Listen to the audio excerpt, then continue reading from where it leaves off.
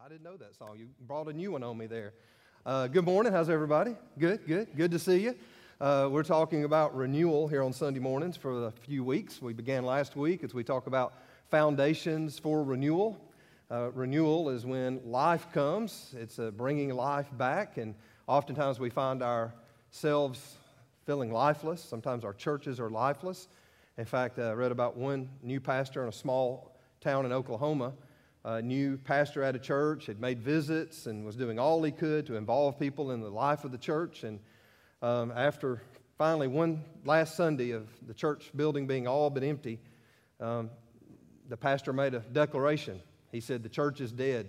And not only did he tell the few people who attended, he told everyone, and he even alerted the media and put out ads that this church is dead and that we're going to give it a proper burial, and that there would be a funeral held the following Sunday.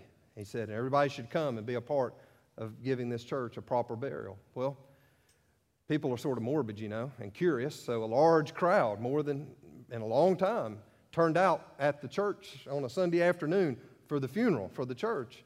And in front of the pulpit, they even saw a closed coffin, even with flowers across it, and the pastor offered a eulogy of the church and gave the history of the church and talked about, the life of the church and now that it was over. And he even opened the coffin and invited those who attended, many in the members of the congregation, to come forward and pay their final respects to their dead church.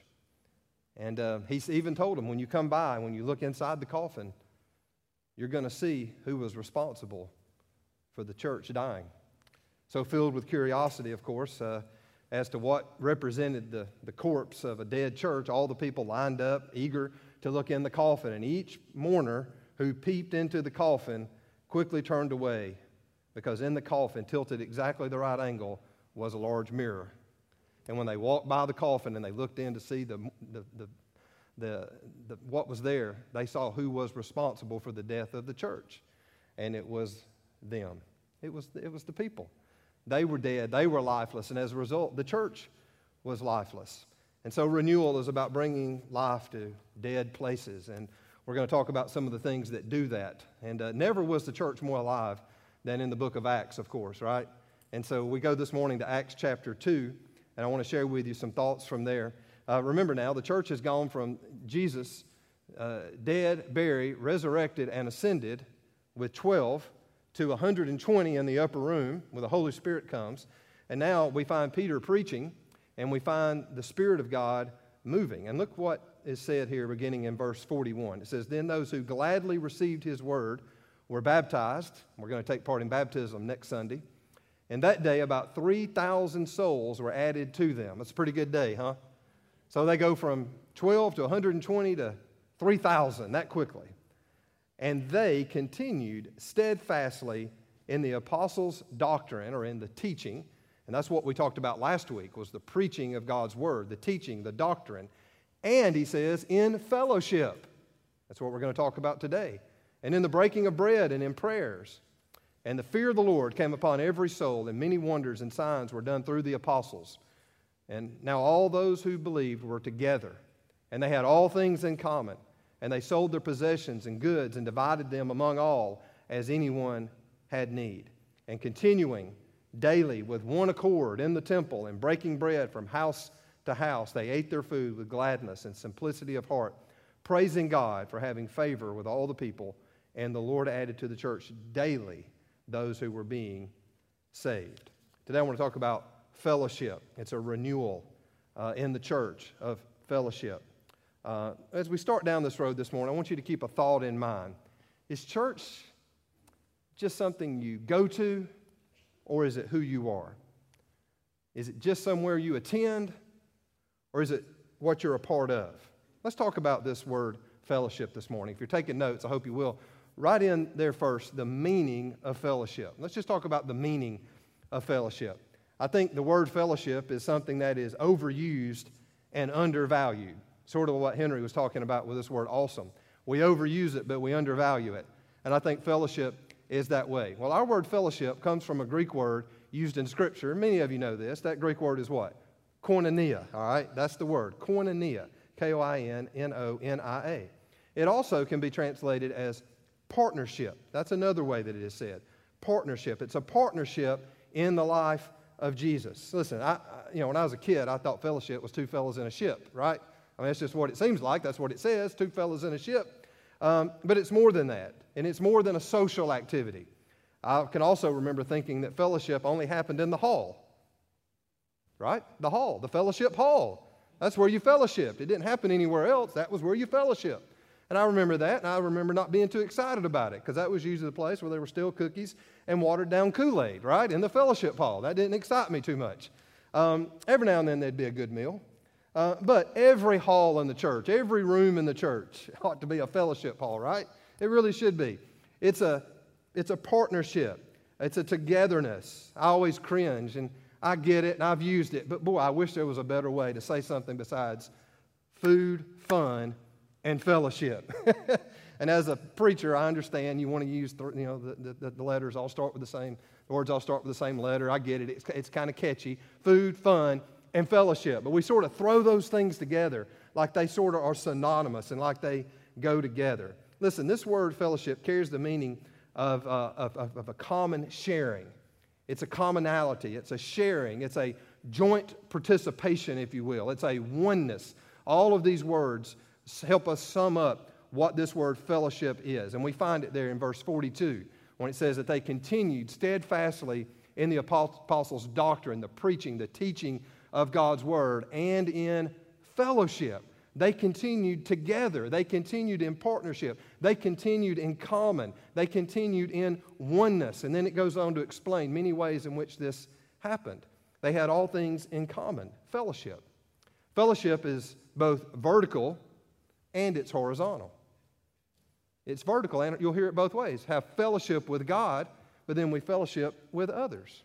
And honestly, if you're not fellowshipping with God, if you're not in oneness with God, if you're in not partnership with God, if you're not in commonality with the things of God, then you're not really experiencing fellowship vertically. You're just not. And if you're not experiencing it vertically, you're not really experiencing it horizontally either. They go together. It's both. It's not and or. Fellowship it's vertical and it is horizontal. It's vertical because of Jesus, and it's horizontal because of Jesus. So what do we share in common that allows us to enjoy fellowship with God and with one another? It's Jesus. That's what we share together. We can sum it up that way. See, when you accept Jesus into your life and your heart, you're born again into the family of God. And when I receive Jesus into my life, I become born again in the family of God, and I'm a part of His family, and you're part of His family, and we enjoy fellowship together. It's both. It's a proper relationship with the Father and a proper relationship with the family. That's what it is, other believers in the church. And listen, I know that can be hard sometimes because of the people, right? That's what people, we always say, man, I love the church if it just wasn't for the people, right? But that's what the church is. It's the people. When they go and look in that coffin, that's what they saw was themselves. That's who was responsible for the death of the church, the people. And there's not a perfect church out there. I know everybody's searching for one. Everybody's looking for one. And when they think they see a perfect church, this church has just got it. They go and everybody wants to go be a part of that church. And I would say this to you. There's not a perfect church out there because the people are not perfect, right? And if you do think you found a perfect church, don't join it. Don't become part of that fellowship because you will mess it up, right? Because you're not perfect. And it won't be perfect anymore. You'll mess it all up. So it's the people. It's the people. And we got to be right with God and we be right with others. It's vertical and it's horizontal. It's much what we talked about this summer when we talked about love all summer long. And we talked about loving God and we talked about loving others. And we talked about loving with all of your heart, with all your soul, with all your mind and all your strength, and loving your neighbor as yourself. It's the same concept. It's consistent all through Scripture. So it's the meaning of fellowship. But then let's talk about the expressions of fellowship. The expressions of fellowship. How does this express? Well, we fellowship in the gospel. Did you know that? In the gospel. That's the first one I want to point out to you.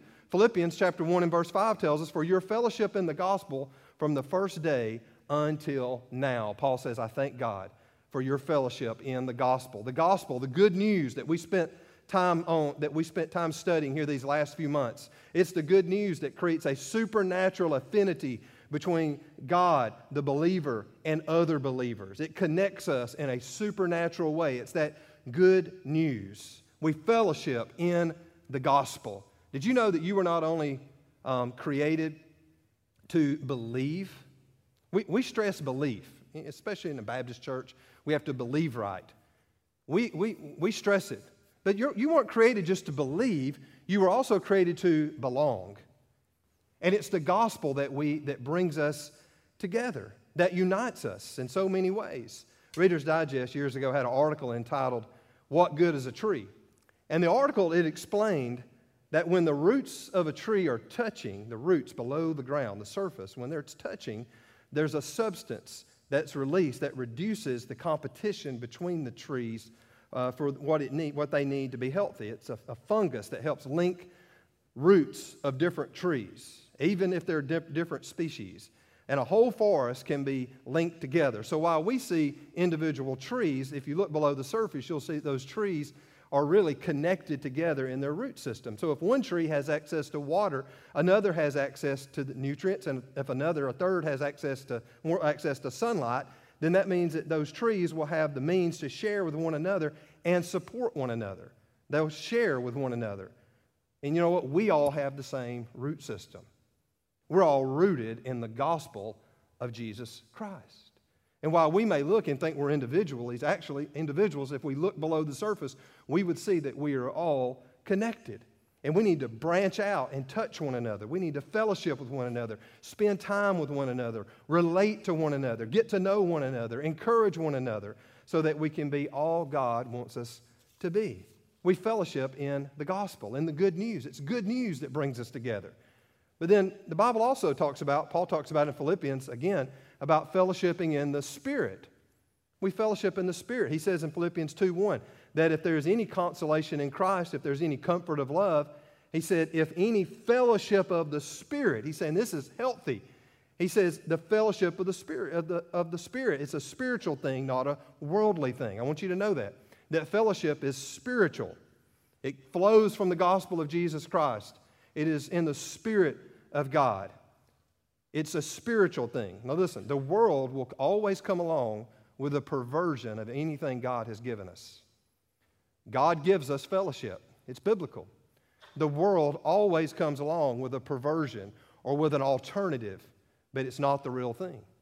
You see, the world will tell you that you can have fellowship. They may call it different things. They may call it family, which again is a biblical word. That's God's word. God gave us the family, right? I see people say, I'm with my baseball family, or I'm with my work family, or I'm, all these different, I'm in this group or that group. And listen, those things are just substitutes for the real thing. I'm not saying there's anything wrong with a lot of those things, okay? But you can't put those in the place of spiritual fellowship. It doesn't fit. Listen, true spiritual fellowship is more than just sort of doing life together. I know we throw that term around. We'll do life together. You can do life together and completely leave God out of the mix. Leave the Spirit of God out of it. You can get together and you can have hobbies. You can have affinity groups. You can, have all kind of things that you have in common. You can go do all those things. You can play ball together. You can crochet together. You can, you can take pictures together. You can have hobbies. You can have all of those things. But without the Spirit of God, it's not true fellowship. Fellowship is in the Spirit. It's a spiritual exercise. And true fellowship will include the elements that we saw here. Prayer. You saw that they said they continued in prayer. They continued in the doctrine, in the study of God's Word. We know that they served, that they gave financially, that they had a common cause. It's more than just a hobby. Fellowship's not having a common hobby. So fellowship is in the Spirit. But then I also want you to know that true fellowship is also, it's of suffering. The fellowship of the suffering. Paul goes on and says in chapter 3, that I may know Him and the power of His resurrection and the fellowship of what? His sufferings. Are y'all with me? He said, I can know Him and I can be in the fellowship of His sufferings, being conformed to His death. Listen, fellowship will cost something. It costs something. Let me ask you something. When's the last time being part of the fellowship at Smoke Rise cost you something? You see, we're mainly in it for the convenience. And when it's convenient, we're all for it. But when it becomes not so convenient, when it becomes a little tough, when it becomes a little hard, and it's not as convenient, it's not as fun, then some people will move on. And they will try to find fellowship somewhere else. Listen, it'll cost you something. It's not always going to be easy. Many see church as a matter of convenience. They see, what can the church do for me? It's about convenience. And so we shop and we church shop and we look around. But listen, Jesus didn't die for our convenience. He died. One of the main big reasons he died so that we could have fellowship, so that we would have this life that we share together in the gospel, in the Spirit, and in the suffering. See, you have to give something. We used to have it at our house. We don't have it anymore because now we got a new refrigerator, and you can run the water, the filtered water. But we used to have a pitcher in the refrigerator. A lot of you probably grew up or remember this. You'd have a pitcher in the refrigerator, cold water, right? And so I remember so many times I would go to that pitcher looking for some cold water and, might be out working in the yard or just, you're thirsty and you come and you want some cold water and you pull that pitcher out, and what would it be so often? It'd be empty. And I felt like every time I pulled the pitcher out, it was always empty. Why? Because I felt like other people, including this guy right here, he's younger, all right, but they were drinking out of the pitcher, but they weren't putting any water back in it. You ever feel like that? You ever feel like you go and the pitcher's empty? We have to refill it. We have to continue to put in. We want to enjoy what we can get out of church, but oftentimes we're not interested in what we can put into church, what we put into the fellowship. So it's in the suffering as well. There's going to be times where it's going to be difficult. It's going to be hard, but that will only draw us closer together. It will only make our fellowship sweeter when we come through those times. So we have the meaning of fellowship. We have the expressions of fellowship. Now, let's talk quickly about the importance of fellowship. Listen, this will bring a church to life. This will bring your life back to life, your personal life, individually. Fellowship builds faith. That's why it's important. It'll build your faith. It will. During World War II, the Japanese conducted experiments to find out the most effective type of punishment so they could extract information from prisoners. And they found, no surprise, that solitary confinement was by far the most effective type of punishment. After a few days, they found of solitary confinement, practically everyone would break down and tell everything they knew. You know why? They needed fellowship. They needed to be together, because without it, they became easy prey for temptation, easy prey for discouragement, easy prey for the attacks of the world, easy prey for the attacks of the enemy. Solitary confinement. You weren't made to go at it alone. Did you know that? You just weren't. You weren't made to live the Christian life sort of as a solo. You're not made that way. You're not wired that way. You're just not. And listen, you can't become who God created you to be without others. And there's others who can't become who God created them to be without you. We need each other. God made us that way. Look at Proverbs 27:17. You know this verse, many of you. It's iron sharpens iron, so one person sharpens the countenance of his friend. We need one another. It's an old illustration, but it's so true. If you take a pair of tongs and reach into a burning, heat-filled fire in a fireplace or a fire pit, and you pick out a coal, you pull a coal out of that, and you set it down by itself, what will happen? That coal will quickly burn out, won't it? It's because the coals, they feed off one another. They're hotter because they're together. And Billy Graham once said, churchgoers are like coals in a fire. When they cling together, they keep the flame glowing. But when they separate, they die out. And fellowship is the way that we stay together. It's the way that we come together. It's the way that we partner together. It's the way that we're one. It's through fellowship. Ecclesiastes tells us, in all the wisdom, Solomon says, 2 are better than 1 because they have a good return for their labor. There's power in fellowship. He says if either one of them falls down, one can help the other up. But pity the one who falls down and has no one to help them get up. He says, we need each other. It'll build your faith. You're not going to stay hot for the Lord very long out on your own. But fellowship not only builds our faith, it's important. You're not going to grow in your faith, and others are going to be stunted in their growth because we need one another. But fellowship also builds relationships. It builds relationships. You can't have fellowship without relationships. It's impossible. You just can't. You can't fellowship without a relationship. And so one of the wonderful things about being a Christian is that the Christian life never has to be a lonely life. Did you know that God addressed loneliness way back before he even ever had to address sin? Sin is in Genesis chapter 3, but where does loneliness show up? God looks down at Adam and says, it's not good for what? For man to be alone. Loneliness is not a result of sin. Loneliness was there present. He says it's not good for man to be alone. So he created him a helpmate. And we see, I believe, a demonstration in Acts chapter 2 that they were fellowshipping, that they were together, that they had all things in common, that they were sort of feeding off one another. The church was never more alive than it was in these moments. We see this demonstration of what God had already declared in Genesis when he said, man should not be alone. You see, it is relational. You can't get around the relationship part of this.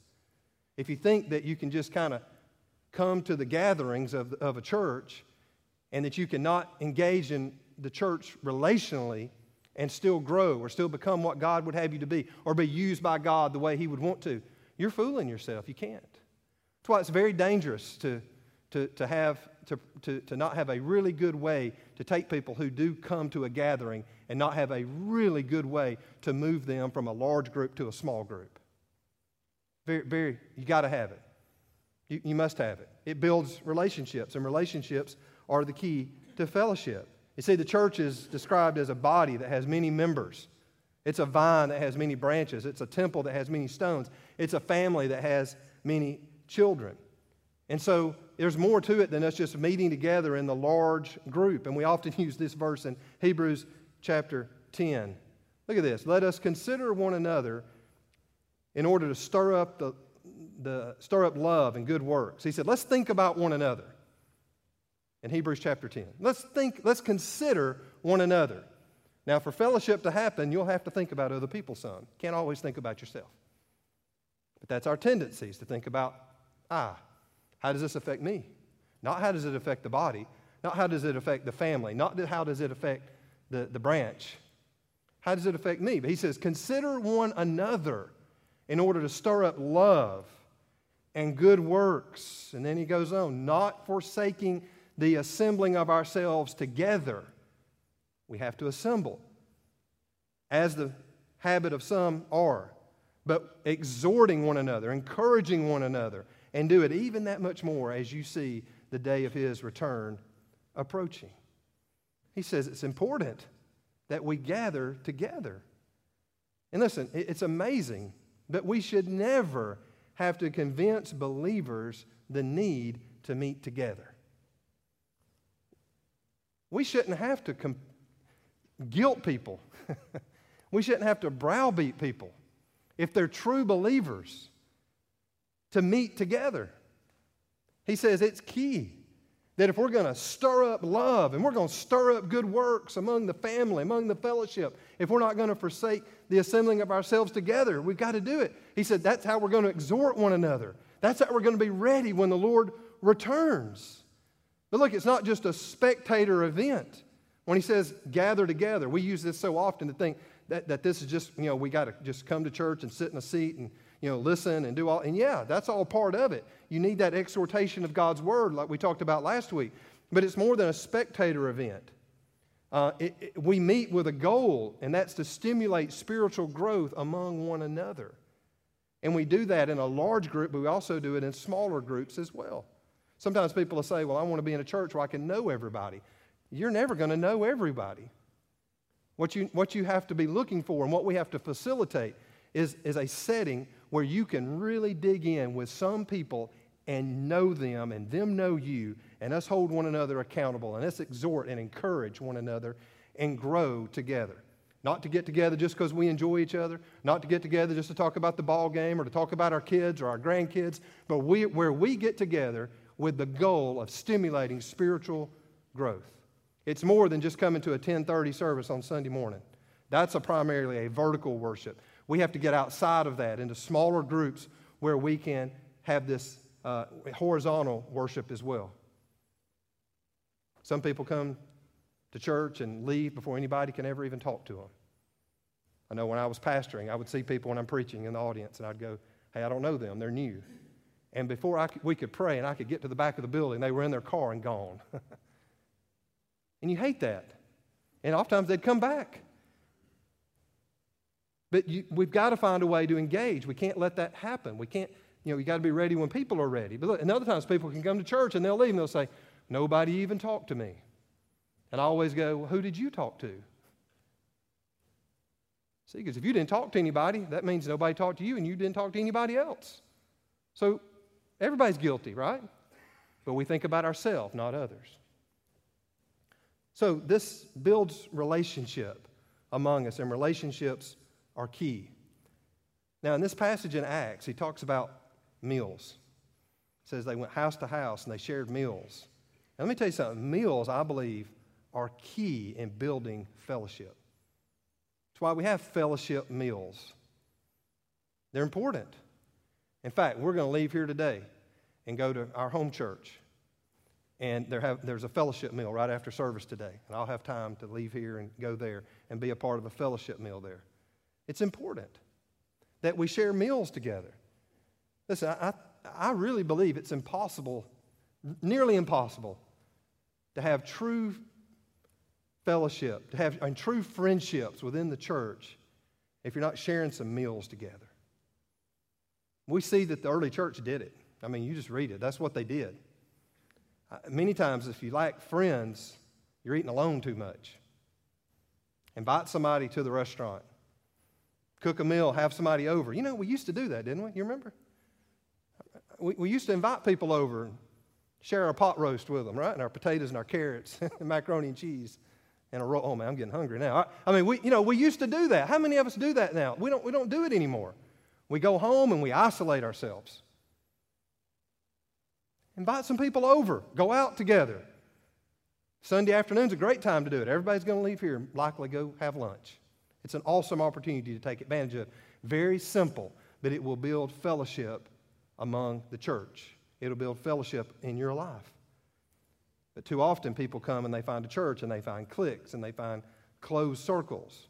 And they find that everybody's already friends and there's not any room for me. And they find everybody's already related and I'm not part of their family. And it becomes very difficult. So we have to be very intentional about making sure that our doors are wide open. And not just the doors of the building, but the doors of the church, the people. That we're wide open. And that it's easy for people to become a part of the fellowship of the church. To have those fellowship relations. So just take mealtime and begin to try to work meals into it. I think it's biblical. It's right out of the book of Acts. And I think that it will increase the fellowship. Fellowship also builds unity. It builds unity.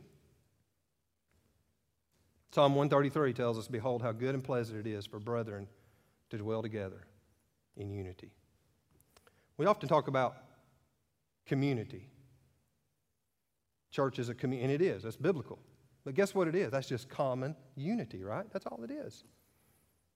We're united around something common. It's the same idea as fellowship. We're united around the gospel, the Spirit, the sufferings. We're united around these things, and those things build this unity that we know is so important. Listen, Jesus prayed that we would be one. In John chapter 17, he said, "Oh, Father, make them one as you and I are one." That's how important it is. That was his last prayer for his people, was that they would be one. And so church has got to be an atmosphere of love. It has to be an atmosphere of, I'm committed to love you. I'm going to love you no matter what. I may not agree with you.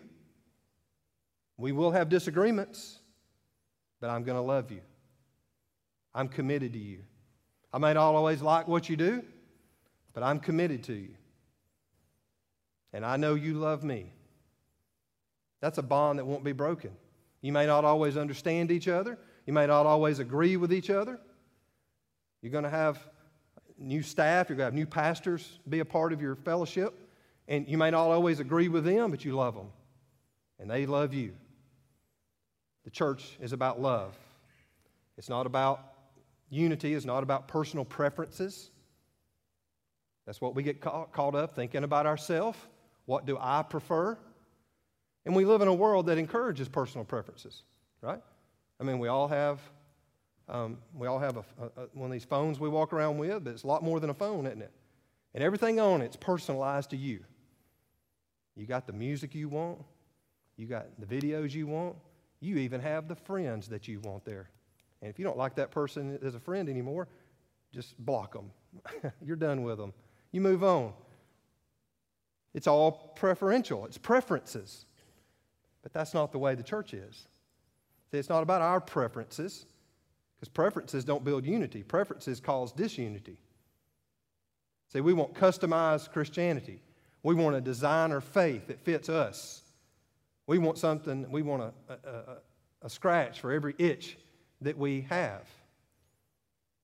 And so we have our preferences, how we like the preaching to be, or how we like when we like the small groups to meet, or what kind of songs we like, or what kind of music we like or don't like.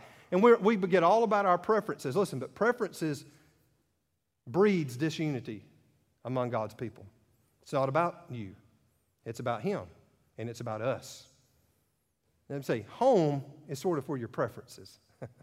You can have some preferences at home in the midst of your family at home. Husband and wife, children, whoever lives, grandchildren. But you can have more preferences there, but not in the church. So we'll all have our individual taste, our preferences. Of course we will. And there's nothing wrong with having those. That's why you have home. And you can be the leader of your home. But when you come here, you leave your personal preferences at home. And you seek the good of the body. You seek the good of the fellowship overall. You go, you know what, I lay down my preferences for the good of the kingdom, for the good of this local fellowship. And you know what, fellowship is key in the church. We're not going to have life without fellowship. We're just not.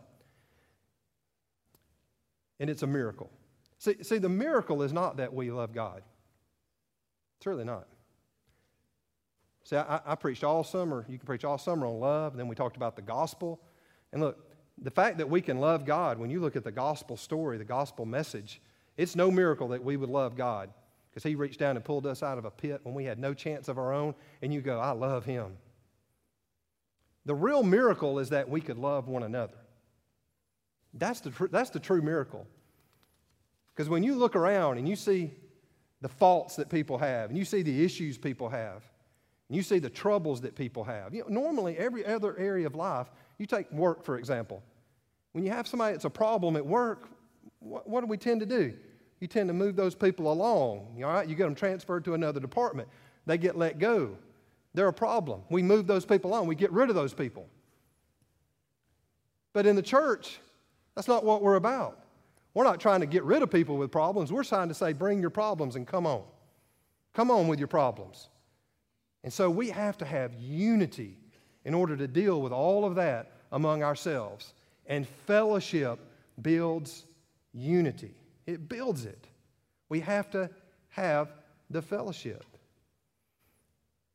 Churches are known by fellowship or friction. I really believe that. People look at a church, and they may not call it that, but they go, man, that church has fellowship. Look at it. They're together. Or a church is known by its friction. And the Bible tells us how to deal with friction. It tells us, I'm not preaching on that today, but it tells us how to deal with that. It tells us you do all you have to do to preserve unity in the church. You can't allow disunity to come. Have fellowship, and it will bring about the unity that we desire. You see, the early church saw this, and the message went further because of it. Because it goes on, and it says there were thousands, and then the Lord was adding to their number daily. Listen, it was their witness that they were with one another. It was their witness that made their witness go even further. They were so united, they were so together, they were so with one another that their witness resounded further than it ever would before. than it could otherwise. See, the Bible talks a lot about one another. And it says what we ought to do for one another. It says we ought to pray for one another, right? That's fellowship. That's being together, one another. It says we bear one another's burdens. When someone's going through something, you're going through something with them. And when you go through something, they're going through it with you. We journey together. It's something the world doesn't have. It's something the world can't give. It says that we be kind to one another. The Bible tells us to be tender-hearted with one another. And what did Jesus say in John chapter 13? He said, all men will know you're my disciples because of what? Because of the love you have one for another. See, it didn't say they'll look at our impressive building, or they'll look at our great singing, or they'll see all these great programs we've got. It says the people will know that you're my disciples. They'll know that you are my church. They'll know you're my people, that this is my fellowship. They'll know that. Why? Because you love one another. That's bringing life. That'll bring renewal into anyone's personal walk. That'll bring life into any church. We bear one another's burdens. I want you to go from membership to fellowship. I want you to move from going to church to being the church. That's what it is. Coming together in true fellowship. Listen, everything in us fights that. We fight. We want to be private. Christianity is not private. We want everything to be personal. Look at Acts. It's not personal. It's corporate. They're in it together. And everything in society pushes you away from true biblical fellowship. It's a ploy of Satan. It pushes us away from it. Listen, even technology pushes us away from it. Look, it's got its place, but listen, you can't one another with a screen. Y'all with me?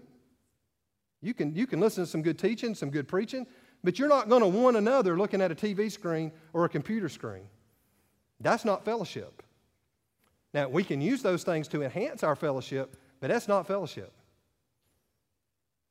We have to dive in with one another, and it will bring growth to you and to the church. It'll bring unity. It'll bring relationships that matter. It'll get us below the superficial, and it'll get us into the depths of the root system of His church. Let's pray together as we wrap. Today I would ask you, just right where you're at, are you part of the fellowship? And I would measure that most of you probably, the question is, are you part of this fellowship? Some of you may be guests here today, and this is your first time or you're new. That's fine. But for many, many of us, maybe we've been driving to this location on Sundays and other times for years and years and years, months and years. And are you really part of the fellowship? Or do you just attend the event? You see, we want you to move beyond that, to go a little deeper. And Smoke Rise has great opportunities for fellowship, for Bible study, for prayer, for support, for love.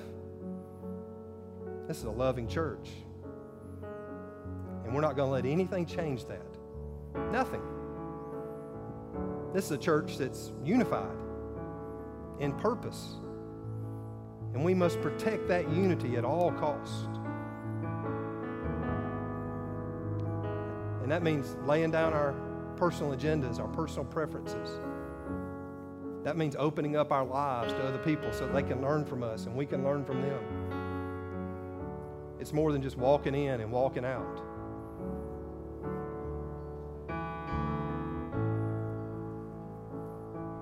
Today we're building a foundation that's going to bring life. If you feel dry, or if you feel like you want to be part of bringing life to the body, to this church, then flame the fellowship. Flame the coals of fellowship. Today, maybe you don't know Jesus as your personal Savior. Maybe this seems a little odd to you. You go, I don't even really understand that. Well, you really want to understand it. You really want to understand it until you're in on it. We invite you to know Jesus as your Savior. Maybe today you've walked away from God. Maybe you're distant from Him. and you need to fellowship with Him vertically and then fellowship with others horizontally, we would call you to that today. Make those steps. Look up and then look around. Today we'll open the altar. Maybe you want to come and do business with God personally. Maybe you want to come today and pray for our church. We open the altar for any of those. If you need someone to pray with you, you can come to me, one of our other elders or pastors, and we would love to pray for you. Lord, use this time for your glory. May we respond to the way you have called us. Nothing more, nothing less. May we do exactly how your Spirit has moved in our heart, our life, and our mind today. In Jesus' name.